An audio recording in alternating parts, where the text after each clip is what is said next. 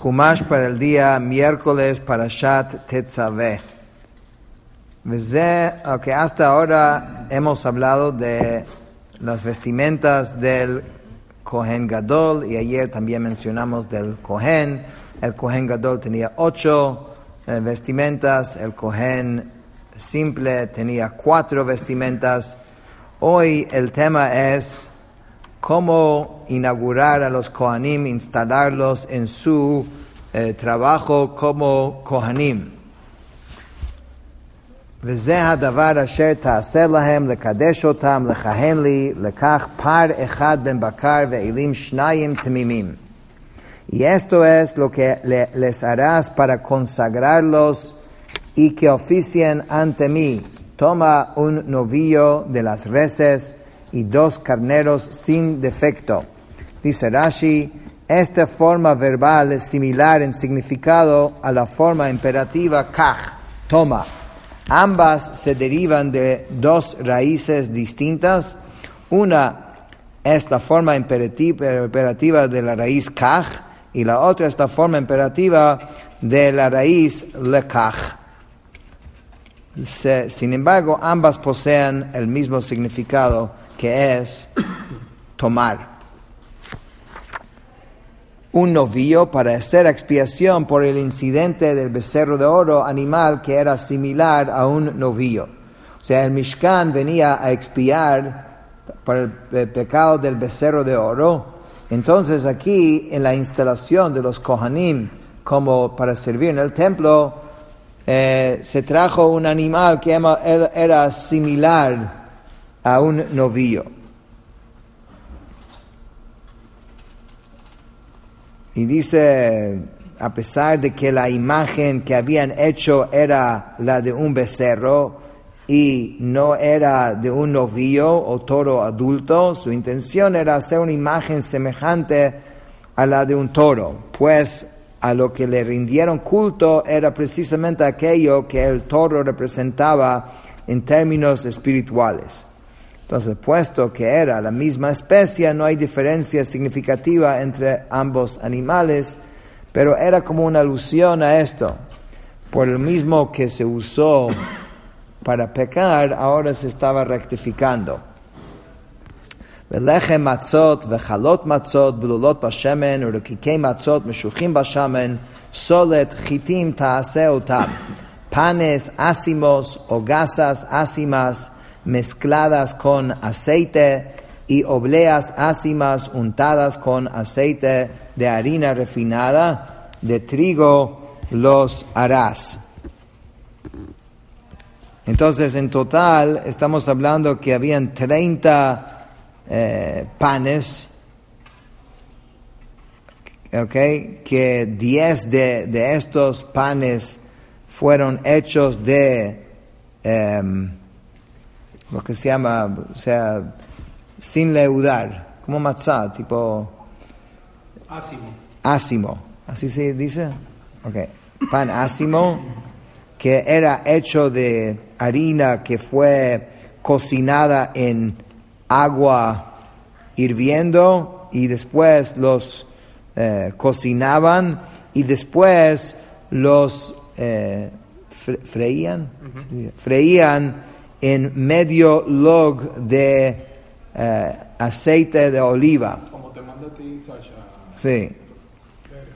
¿Quién dijo dieta aquí? Enchumbado. Correcto. Okay, y después habían 10 otros panes ácimos, también hechos de harina que estaba mezclado en esa harina, o sea, cuando ¿cómo se llama esto? Amasaban con un log también de aceite de olivas y luego lo cocinaban. Y después habían 10 panes ácimas que eran más planas, que no se cocinaba con aceite, pero después se ponía el aceite encima, después que habían sido cocinados. ¿Ok? Y bueno, todo esto son 30 en total. Dice Rashi, aquí se enuncian 3 clases de pan sin levadura: matzá escaldado, el pan ácimo, gasas ácimas y obleas ácimas. El pan ácimo, lechem matzot, es el mismo que más adelante es llamado gasa de pan con aceite, jalat lechem shemen. Este pan ácimo es llamado con aceite porque se ponía tanto aceite en el pan escaldado como en las hogazas y las obleas. De cada una de estas clases de pan sin levadura se ofrecían 10 hogazas mezcladas con aceite, mientras las hogazas sin levadura todavía estaban en forma de harina. Se vertía aceite en ellas y se le mezclaba con él. Y el último, como dijimos, untadas con aceite después que eran horneadas, eran untadas con aceite en la forma de la letra griega Ji, que es Jaf, la cual está hecho como nuestra letra Nun. ונתתה אותם על סל אחד והקרבת אותם בסל ואת הפר ואת שני האלים. Los pondrás en una canasta y los acercarás en la canasta junto con el novillo y los 2 carneros. Dice Rashi, lo acercas donde al atrio del tabernáculo el día que sea erigido. ואת אהרון ואת בניו תקריב אל פתח אוהל מועד ורחצת אותם במים. Y harás que Aarón y sus hijos se acerquen a la entrada de las tiendas de la cita y los lavarás con agua. Verachatzta, dice Rashi, esto se refiere a la inmersión de todo el cuerpo en aguas rituales. Velakachta et begadim, vehilbashta et Aaron, et hakutonet, vet hameil, haifod, vet haifod, vet hachoshen, vafadeta lo becheshev haifod. Tomarás las vestiduras y harás vestir a Aarón la túnica y el manto de eifod, y el eifod y el pectoral, y lo ceñirás con el cinto del eifod. Dice Rashi, es decir, lo adornarás y lo realzarás con el cinto y el delantal del eifod alrededor de su cintura. Vesamta mitznefet al rosho, venatata et neizer hakodesh al mitznefet. Pondrás la cofía sobre su cabeza y colocarás la diadema de santidad sobre la cofía. Dice Rashi, esto se refiere al tzitz, que es la placa frontal de oro, tal como expliqué más arriba, por medio de un hilo medio de la placa frontal de oro y los 2 hilos al extremo, los 3 atados detrás de su cuello. El Kohen Gadol ponía la placa frontal sobre la cofía de modo de sombrero. Eso lo explicamos ayer. Todo esto lo está haciendo Moshe. Moshe tenía que entrar a los Kohanim en su servicio. Todo lo que hizo Moshe es eterno. Todo lo que toca Moshe, todo lo que hace Moshe es eterno. Entonces, él es quien inicia a la Kehuná, y así la Kehuná queda como una cuestión para siempre. Velakachta et shemen hamishcha viyatzakta al rosho mashachta oto. Tomarás el aceite de la unción y lo vertirás sobre su cabeza y lo ungirás. Dice Rashi, esta unción también era en la forma de la letra griega Ji, Jaf. Ponía el aceite sobre la cabeza del Kohen Gadol entre las pestañas de sus ojos, uniendo el aceite de estos 3 lugares con su dedo. וחגרת אותו אבנת אהרון ובניו וחבשת להם מגבעות והייתה להם כהונה לחוקת עולם ומילאת יד אהרון ויד בניו. Los ceñirás, harás que sus hijos se acercan, los vestirás con las túnicas, los ceñirás con cintos a Aarón y a sus hijos y les sujetarás los bonetes. El sacerdocio será para ellos un estatuo perpetuo, así investirás a Aarón y sus hijos. Dice Rashi, será para ellos esta investidura como sacerdocio perpetuo. O sea, no va a hacer falta otra vez que cada Kohen pasa por ese proceso. Así investirás por medio de estas cosas, las vestimentas, a Aarón y a sus hijos en la vestidura y al cargo del sacerdocio. y crafta את הפר לפני אוהל מועד, ושמח אהרון ובניו את ידיהם על ראש הפר, acercarás el novillo frente a la tienda de la cita, y Aarón y sus hijos apoyarán sus manos sobre la cabeza del novillo. ושחטת את הפר לפני השם פתח אוהל מועד, degollarás el novillo delante del Eterno en la entrada de la tienda de la cita. Dice Rashi, es decir, en el área del atrio del tabernáculo que está frente a la entrada. לקחת מדם הפר ונתת על קרנות המזבח באצבעיך, ואת כל הדם תשפוך על יסוד המזבח.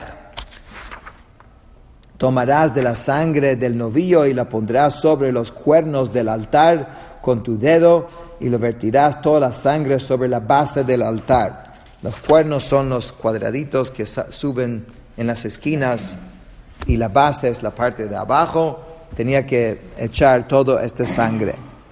Dice Rashi, los cuernos, es decir, arriba del altar, literalmente en los cuernos mismos, y toda la sangre restante sobre la base del altar. Para el altar se hizo una especie de receptáculo que sobresalía a su alrededor después de elevarse un codo del nivel del suelo. ולקחת את כל החלב המכסה את הקרב ואת היותרת ועל הכבד ואת שתי הכליות ואת החלב אשר עליהם וכתרת המזבחה. Tomarás todo el sebo que recubre las entrañas y diafragma junto con el hígado, los dos riñones y el sebo que está sobre ellos, y harás que ardan en humareda en el altar. Dice Rashi, este sebo es la membrana que recubre el estómago y la llaman tele en francés antiguo.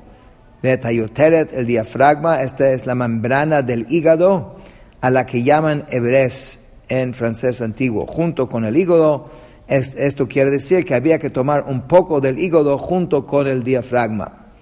ואת בשר הפר ואת אורו ואת פרשו תשרוף באש מחוץ למחנה חטאת הוא.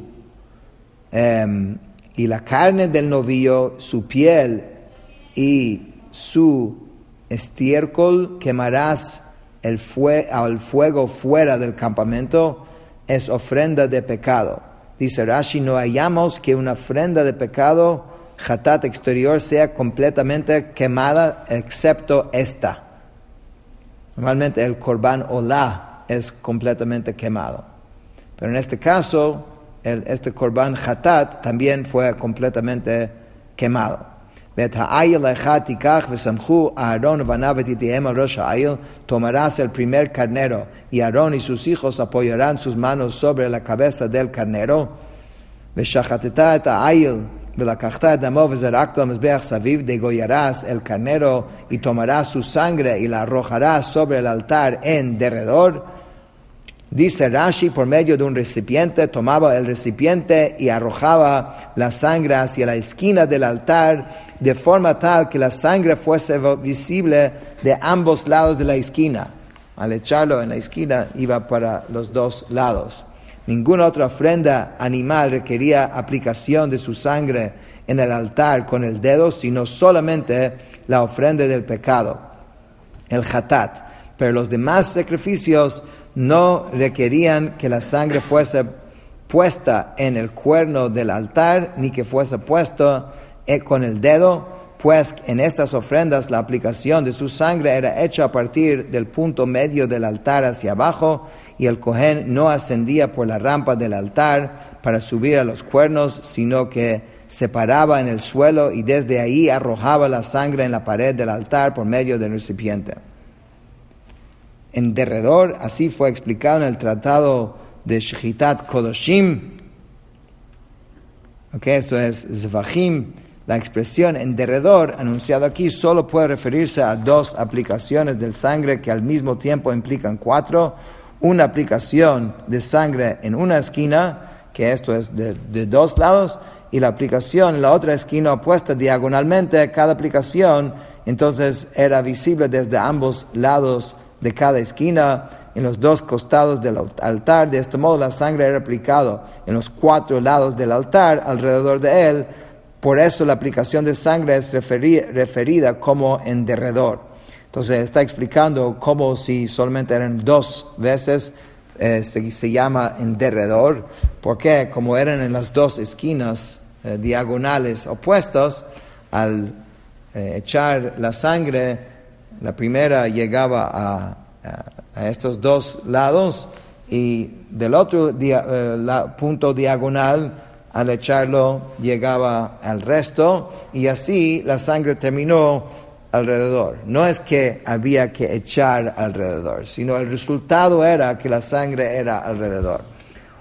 Último pasuk de hoy. Penúltimo pasuk. ואת העיל תנתח לנתך ורחצת קרבו וכרעה ונתת נתך ועל ראשו. Cortarás el carnero en pedazos, lavarás sus entrañas y sus patas y las pondrás junto con sus pedazos y su cabeza. Dice Rashi, junto con sus pedazos. Esta frase significa junto con los pedazos del animal, es decir, además de los otros pedazos. Y